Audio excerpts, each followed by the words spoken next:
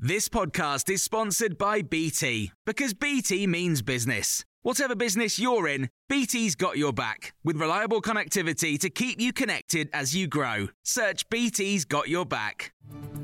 This is the Times afternoon briefing on Wednesday the 8th of November. Rishi Sunak will hold talks with the Metropolitan Police Commissioner today after the force confirmed a pro-Palestinian protest in London could go ahead on Armistice Day this weekend. The Prime Minister says he'll hold Sir Mark Rowley accountable for that decision. The government thinks the timing of the demonstration is provocative and wanted Sir Mark to ban it, but Times Radio's political editor Kate McCann says not everyone on the Tory backbenches supports blocking legitimate protest. There are some Conservative MPs who are now saying, well, hang on a minute, we should be leading here. We're Conservatives, we believe in freedom of speech.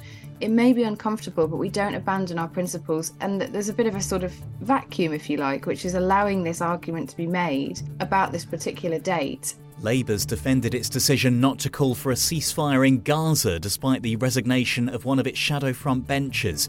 Imran Hussain says his view is substantially different to that of party leader Sir Keir Starmer, who wants humanitarian pauses in the fighting so more aid can be sent in. Shadow Education Secretary Bridget Phillipson told Times Radio that was the right approach. I understand colleagues quite rightly want to ensure that more humanitarian aid gets in. We see horrifying images every day on our television screens. The difficulty with calls for a ceasefire is that it risks freezing the conflict in time and also allowing Hamas to regroup and perpetrate further atrocities.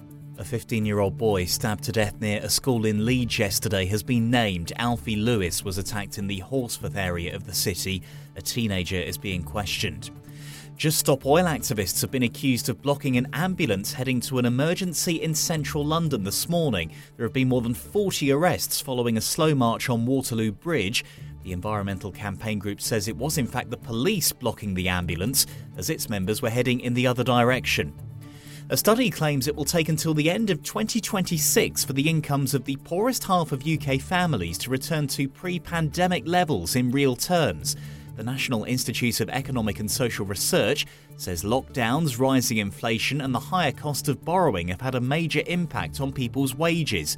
Dr. Adrian Pabst from the Institute told Times Radio changes in the tax system might help, but they would need to be the right ones. If we're thinking, for instance, of a across-the-board tax cut, and that will always disproportionately help those on higher incomes, it would be much better to raise the personal allowance so that people don't pay as much income tax on lower incomes, and that means you're helping the people who need it most. People using laughing gas for recreational reasons can now be jailed for up to 2 years. A ban on nitrous oxide has come into force in an attempt to reduce antisocial behaviour.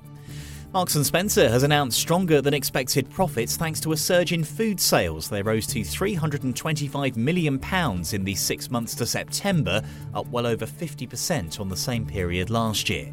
And you can hear more on all these stories throughout the day on Times Radio.